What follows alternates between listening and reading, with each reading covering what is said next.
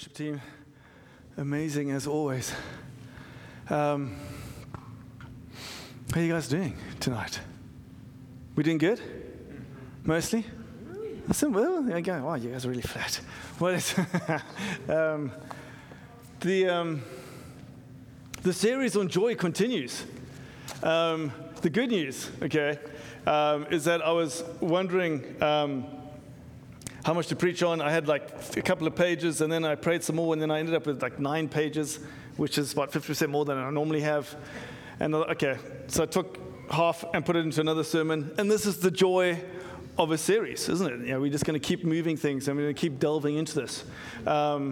So next week, Tyler's going to be preaching on the joy of worship and what it looks like to encounter joy in worship, and the authenticity of that, which I'm really excited about. We are still going to talk about the call to joy in the church, what Scripture says about it. We're still going to talk about suffering and joy, maybe the most important one. And I'm really excited for that. Also, really, we're going to talk about, as I've said, we're going to talk about the killers of joy. Okay, joy's enemies. And some of those are obvious. Some of them might surprise us. And then I also want an intercession. So there's lots to come still, people. Okay, and that depends on whether sermons keep getting split in two. There may be more. But who knew? There's a lot in Scripture. So, so tonight I'm talking about Jesus' joy. And it started as a sermon on God's joy, and that just got huge. And that's kind of a portion and the church's joy, and that's kind of what I've put into a different sermon. And I'm going to talk about a few scriptures. We're going to talk a little bit about what the Bible says about God's joy, but then I want us to focus in on just really one scripture, where Jesus is truly joyful. Hey, Larry, it's good to see you, sir. On that note, where's Trevor? Where's he sitting? Trevor's getting snacks at the back. Really good to have Trevor back in the house, people. You're visiting us. Gosh. And of course, he comes back and he serves by being on drums, doesn't he? So that's Trevor. It's really good to have him back. I can't remember if I promised you I wouldn't say anything, or if I didn't actually ever say I would or wouldn't about your graduation. There was a sign. So Joe, will you stand up quickly, Joe, and just come to the front, okay? Because so obviously, graduation party. A lot of you have seen him since he was like this big, hey? And I look at him, now he's huge and getting bigger. But I didn't. I know he is taller than me. Yeah. At least he doesn't have his shoes on, so it's a little better. But I wanted to, some of you, close to us as a family, know that Joe went through a really tough junior year, especially. A lot of you were praying for him, and we really saw family come together in that. But I wanted to honor you in front of your church family, okay? Because you got through, you graduated, you did really well in the end. But the most important thing, besides me wanting you to get A's, obviously, is that there were weeks and there were months where Joe was saying, I don't know why I'm feeling the way I'm feeling. I don't know why I'm struggling. Where is God? Where is God? Where is God? And questions a lot of us have asked. Some of us ask in our teens, some of us ask in our 30s or 40s or 50s, And I just wanted to honor you for the fact that you stuck with what you knew to be true. And your heart was towards God even when you didn't know why or what. I'm proud of you. Okay. All right. So, and I'm pretty sure that brought Jesus joy, Joe. So, right. So, gosh. Okay, if you look at Scripture, and Bill will correct me if I get things wrong, okay, there's actually not that many Scriptures that deal with God's joy. Okay. There's one that I'll probably bring up later in Deuteronomy, which is just hilarious, which you think, okay, I'm not sure that Moses understands joy in the way that we do. I'll come back to that one. But there are not a lot of clear scriptures which actually say the Father was joyful, or the Father did this or that in joy. There's just not a lot. Okay, and I'm going to come back to some of this in later sermons. But there are two things that we clearly see in Scripture. Okay, and these, as we kind of infer joy, okay, about God. The first is Scripture is absolutely, entirely full of people encountering God and responding in joy. Okay, the Psalms obviously are full of joy. There's something about people encountering God. Sometimes we'll see awe, sometimes we will see fear. But one of the things that we see so often is joy. There's something about God's presence that just produces joy in us. Okay, we know that the fruit of the Spirit is joy. One of the fruits of the Spirit is joy. As Matt says, one of the three words that describe the kingdom of God is joy. There is something about God's presence that exudes joy and causes joy to rise up. Okay, it's interesting that then we don't have a lot of scriptures that say God was joyful when he did this or that. Okay. One of the other things that we see in Scripture is that creation speaks to God's joy. And again, there's a lot in the Psalms, and it can come in different ways. There are two examples. Psalm 65, verse 13, the meadows are clothed with flocks of sheep, and the valleys are carpeted with grain. They all shout and sing for joy. This abundance of provision, singing for joy. In Psalm 98, this is linked to God's judgment and justice. Let the sea and everything in it shout his praise. Let the earth and all things join in. Let the rivers clap their hands in glee. Let the hills sing out their songs of joy before the Lord. For he is coming to judge the earth. He will judge the world with justice and the nations with fairness. So, and there's another 15. If I wasn't worried about time, I'd read more. Psalms where creation is responding to God. And obviously, creation is God, so it reflects back on its creator. And so we see joy reflected in creation. And then there are a few scriptures that talk about God's heart of joy. Again, I want to focus on Jesus tonight. So maybe the most powerful, the most beautiful is from Zephaniah. And particularly because in Zephaniah, God is talking to rebellious people, okay, to people that he's been disciplining. And Zephaniah writes this, "For the Lord your God is living among you. He is a mighty Savior. He will take delight in you with gladness. With his love, he will calm all your fears. He will rejoice over you with joyful songs." Some translations have, he will dance over you with joyful songs. It's like this double joy that he's both singing and dancing, rejoicing and singing these joyful songs. And that is to a rebellious people. And that scripture for me really shows the love of God's heart towards us. Even if we have one or two scriptures, they are so beautiful. When we get to the New Testament, there are two really clear examples which talk about Jesus and joy. Okay, the first is about the joy set before him, about the cross. I'm going to talk about that when we look at suffering. Okay, it's a really important scripture for thinking about joy and suffering. I'll come to the second one later, the one I want to focus on. But there's obviously places that we can infer that Jesus is joyful, like with a lot of confidence. I think it would be really sort of inhuman to raise someone from the dead who's a close friend of yours and not experience joy. I think we would presume Jesus was joyful when Lazarus is raised from the dead. It's one of the things I love. I've said this before. I love about the Chosen series is that Jesus is shown with so much joy. And I think that's something that I see over and over again in Scripture, that we just presume Jesus, whatever he asked for, he would always get, because he knew what the Father was doing. We have this understanding. He's always obedient. But I wonder sometimes whether he was seeing if this was actually going to work.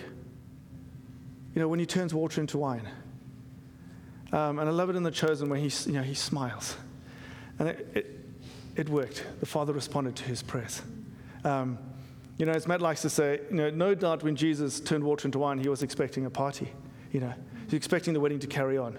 Hopefully a joyful occasion. This was something that he was encouraging.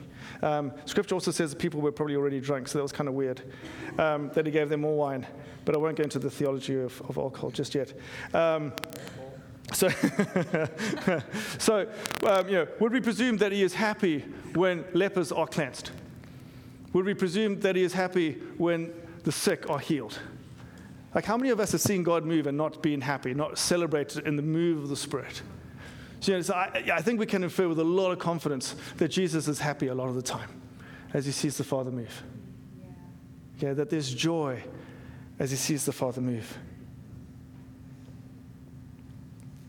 One of the most obvious Old Testament examples, speaking about the Messiah, Psalm 45.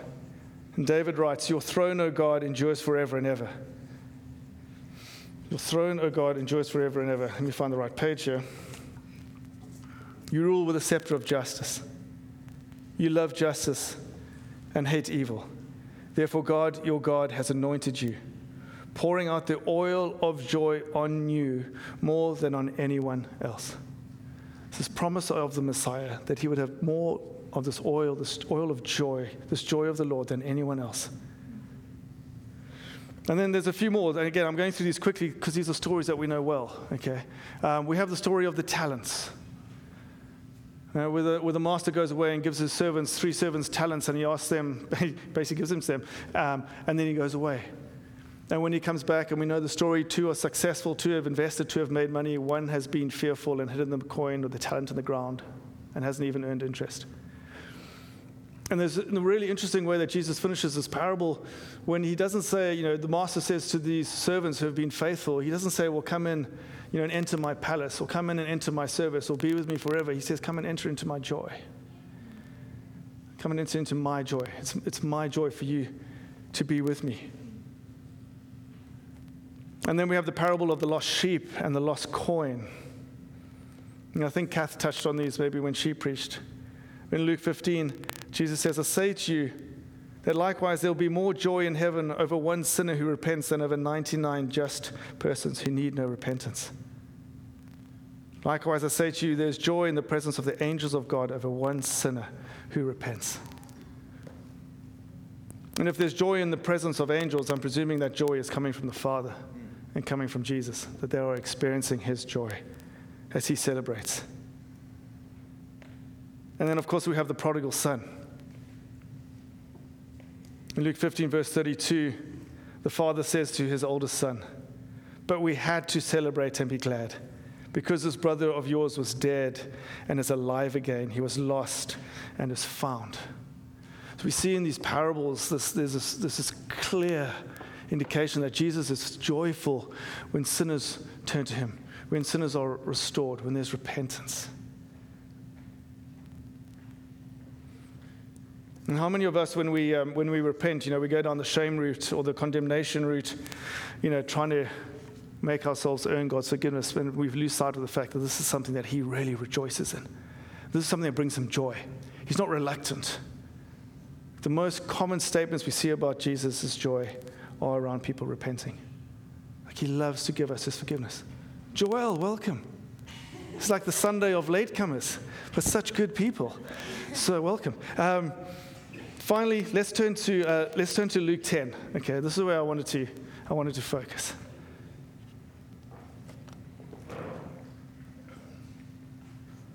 This is the most explicit example in Scripture of Jesus being full of joy. Direct and explicit.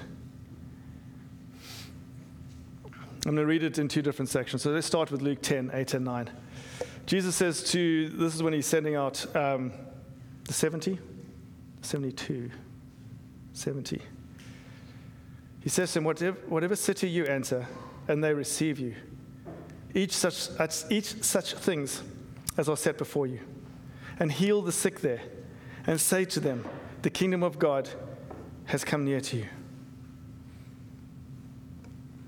That's how easy evangelism is, people.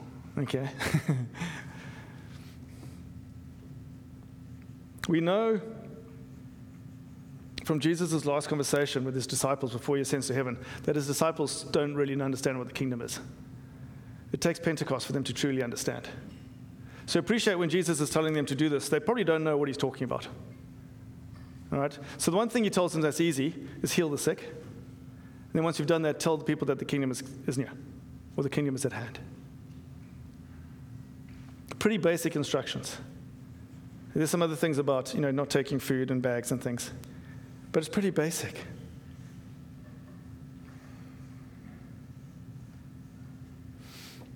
And again, this is me trying to, just playing with the scripture and wondering what was Jesus expecting to happen? Like, did he absolutely know for certain that this was going to work? And normally I would say absolutely yes. Obviously he's Jesus. He knows what's going to happen. But it's a response that just makes me ask that question. And I think he did. I think he was obviously optimistic. But bear in mind what's happening here. It's like he's sending out not just the disciples that he's worked with closely, but this larger group. We don't know how close he is to them, how much impact he's had on them. And he's sending them out without himself. So besides the disciples, this is the first time we know in Scripture that Jesus is sending people out to do something that's absolutely humanly impossible. And so the only way that this can work is if the Holy Spirit will move through these men and women. And Jesus is asking the Holy Spirit to move through them before he has died and resurrected, and before the Holy Spirit has filled them. So this just seems like quite an astounding gamble. Or it's a surprise move. It's something, but it's big. Okay? This is pre-Jesus' death. And most importantly, he's not with them.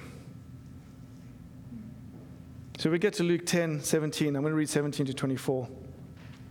Then the 70 returned with joy, saying, Lord, even the demons are subject to us in your name. And he said to them, I saw Satan fall like lightning from heaven. Behold, I give you the authority to trample on serpents and scorpions, and over all the power of the enemy, and nothing shall by any means hurt you. Nevertheless, do not rejoice in this, that the spirits are subject to you, but rather rejoice because your names are written in heaven. In that hour, Jesus rejoiced in the Spirit and said, I thank you, Father, Lord of heaven and earth, that you have hidden these things from the wise and prudent and revealed them to babes. Even so, Father, for so it seemed good in your sight. All things have been delivered to me by my Father, and no one knows who the Son is except the Father, and who the Father is except the Son, and the one to whom the Son wills to reveal him. Then he turned to his disciples and said privately, Blessed are the eyes which see the things that you see. For I tell you that many prophets and kings have desired to see what you see and have not seen it, and to hear what you hear and have not heard it. I know this is scripture that we have read so many times. We've heard it so many times. And then the more I read it, the more I was struck by how much Jesus packs in to this response. So he could have said, cool, it worked. Because let's be honest, when Lazarus is raised from the dead, what does Jesus say? Untie him. Take off his grave clothes. There's no mention of joy. There's no mention of celebration,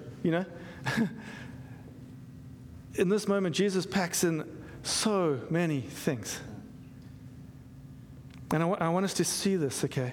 But the first thing, and Brian's not here. I was going to get Brian to demonstrate because that just seems like it would have suited him. But so the scripture in verse 21, it says, in that hour, Jesus rejoiced in the Spirit. Okay, so I'm a really good South African Englishman, and that's how you're supposed to read scripture. Okay? You maybe will emphasize rejoice with the way you say it. Jesus rejoiced. I don't know, that sounds weird, doesn't it? Okay? But if we look at that word that is used in scripture, I've got to take this off just for now. But basically, it's saying, it's like this. It's exuberant, jumping up and down. It's celebrating. It's rejoicing. He's done it. He's done it. It's exuberant that they come back to him. And he's rejoicing. He's rejoicing. And he's saying, I saw Satan fall like lightning from heaven.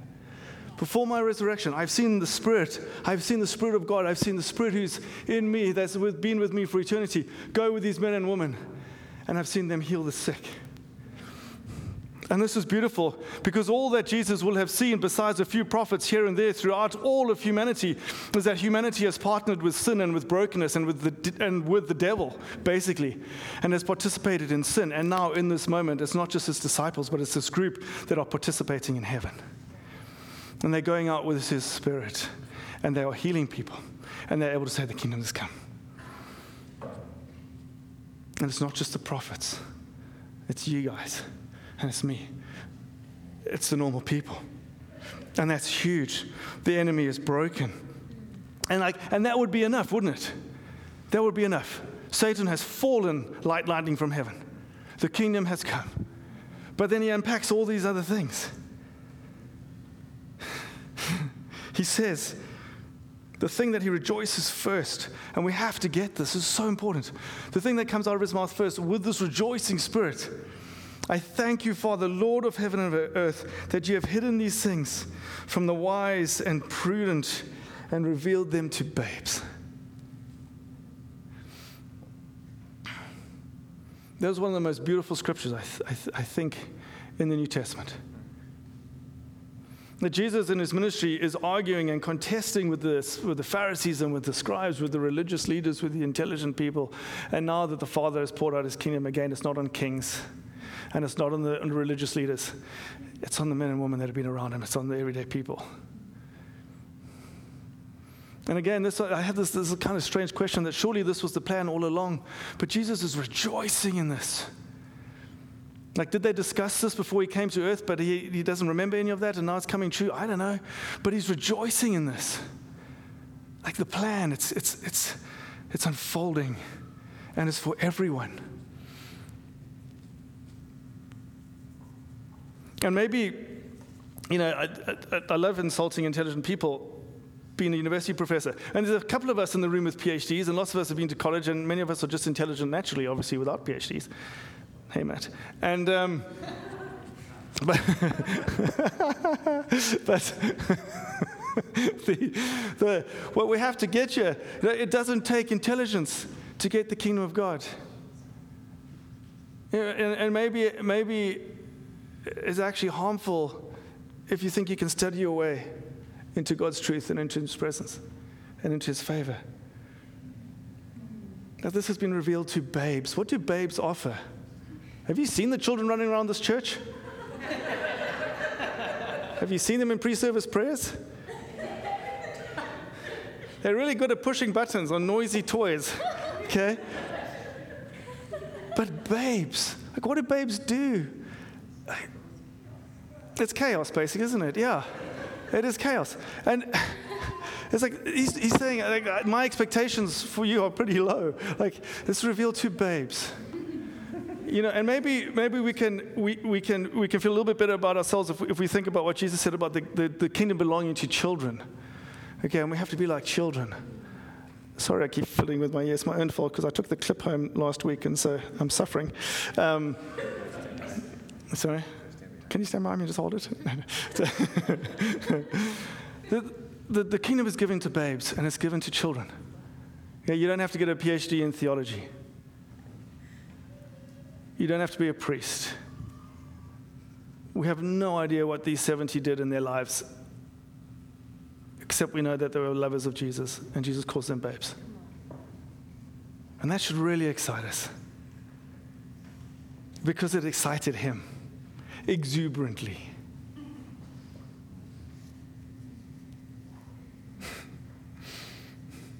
So we see Satan fall. We see that we are babes. But there's even more that he unpacks here. That Jesus says, all things have been delivered to me by my Father. And no one knows who the Son is except the Father, and who the Father is except the Son, and the one to whom the Son wills to reveal him. And there's a lot of different ways that, looking at Bible commentaries, ways that this can be translated. But what I really felt the Lord wanting to emphasize, the Father has given, and Jesus obviously is in relationship with the Father, and he has the Spirit of God. But now the Father has given him all things. And he has been given the right to see the Spirit go and to see the kingdom of God move through people. And then there's this, does it make sense to you in everything that has happened that he then talks about his ability to reveal the Father? Like, no one's had a revelation of the Father. No one's been into heaven and seen the Father sitting on their throne.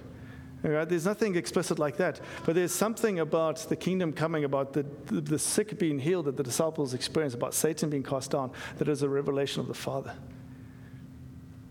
That Jesus rejoices in. That as the kingdom is preached and as the sick are healed, the Father is revealed through the Son. And that's something for us to rejoice in. And the final thing that he talks about, or that I want to talk about, he says beforehand, is he says, don't celebrate that the demons obey you, but that your names are written in heaven. And again, this is an interesting thing. I don't want to unpack it a lot, but just to say that part of Jesus' rejoicing is that this is the surest sign that the Spirit is moving with people, that people are part of the kingdom, and that men and women now are able to access heaven again. As Jesus looks at this whole plan, this plan for him to come and to die and to rise again and to see man restored to God, here in the sending out and in the kingdom coming, Jesus sees this promise. And it causes him to rejoice. Because the plan of the gospel is actually working.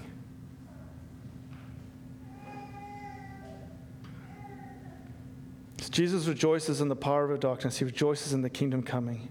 He rejoices in the eternal life, which is promised to us. He rejoices in the revelation of the Father to babes. And I was saying to Matt before the service, Matt also said he's been having a funky couple of days. We're not surprised if we preach on something and then we might feel the opposite while we, preaching on a series. It quite often works, spiritual warfare works in that way, that we might get a lot of depression or something coming against us, things like that when we're preaching on something like joy. I'm not sure. I've felt often when I was reading the scripture and asking the Holy Spirit what he wanted me to say, I found myself weeping a lot. And I kept thinking, well, that's not right. This is a sermon on joy.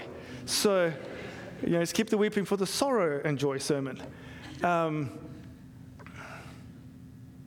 I do think a part of it was.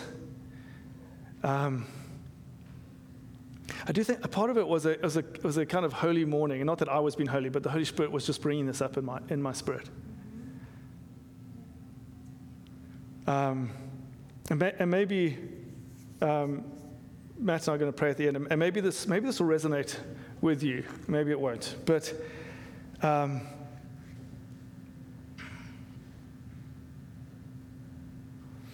I sense this strange sort of sense of loss. That this beautiful thing that had caused Jesus to rejoice in so exuberantly, that I'd to some degree, I'd lost sense, I'd lost touch with just how beautiful and powerful it is. And how important it was to Jesus. And I didn't, this wasn't shame or condemnation. It was just a sense of mourning, of something missed. Or something that I've taken my eyes off. And the other thing, and this was a small thing, but I wondered I wondered if we would see more of the kingdom. And this is Kingdom Life Church, so we do want to see the kingdom, obviously. Otherwise, we have to change our name. I wonder if we would see more of the kingdom if we actually just rejoiced a little bit more. And we celebrated it a little bit more. And we didn't make it too complicated. And we didn't try and think our way to the kingdom or make ourselves pure enough to get to the kingdom.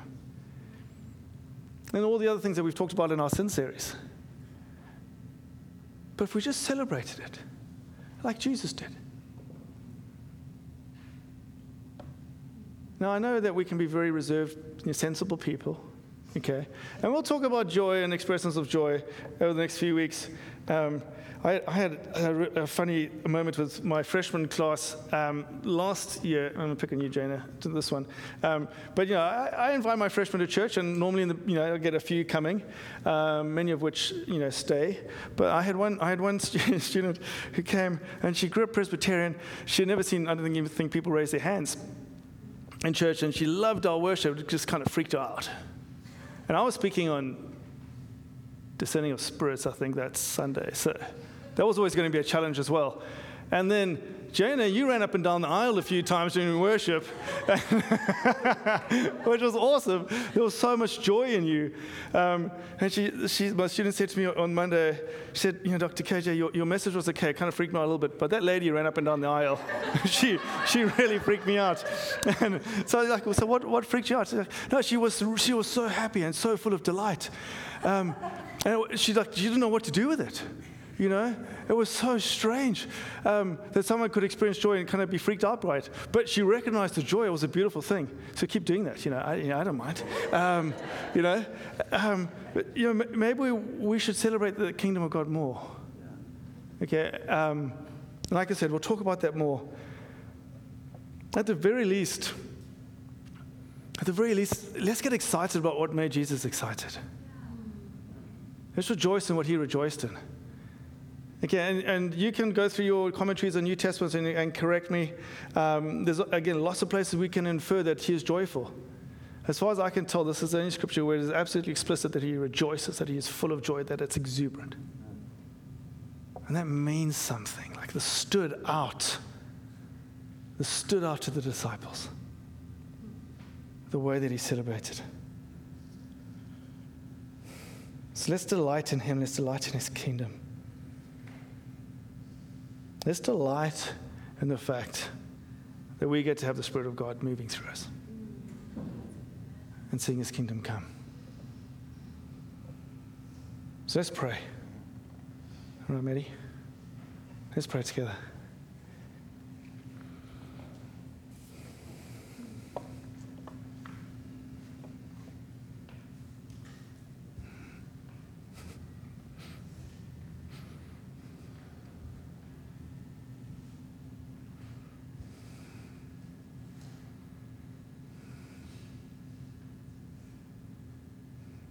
Jesus. Holy Spirit, we just ask that you move through this room now, Lord. That you meet each one of your sons and daughters. Lord, you know where we are at.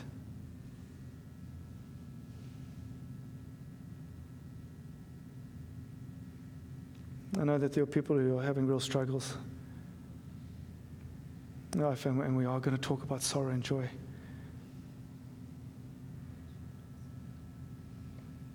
But for now, Lord, I ask that you would give us a revelation of your joy. Your joy at the sight of seeing your Spirit move through your people. The joy that you have when your kingdom comes. When darkness is defeated, and when sickness is healed.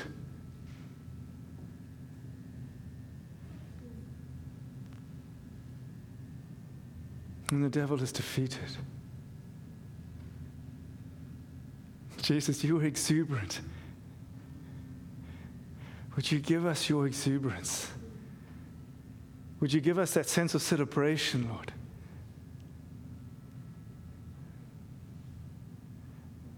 A celebration that the plan that you would come and that you would die, that you would rise again, that your Spirit would live in us, that your church would expand, that darkness would be defeated. This was joy for you, Jesus. It was joy for you that you would get to spend eternity with us. That the Father would write our names in heaven.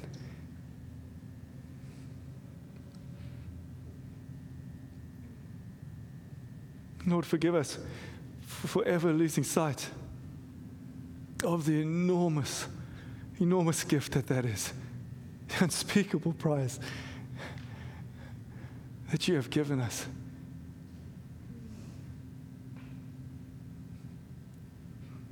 Jesus, your delight, the Father giving you all things and giving you this authority and this right to reveal the Father to us. And I ask you too, Jesus, for more revelation. Father, you are not hidden. You are tangible. Would you give us more revelation, Jesus, of the Father? More revelation of you, Jesus.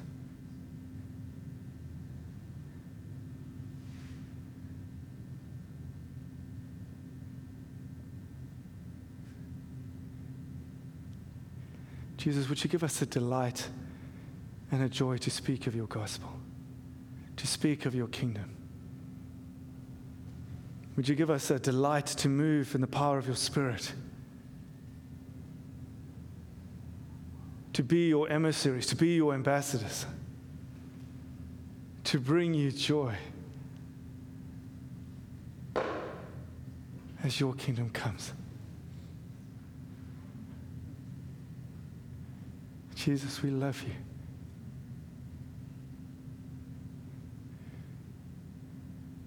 We ask these things in your name. Amen.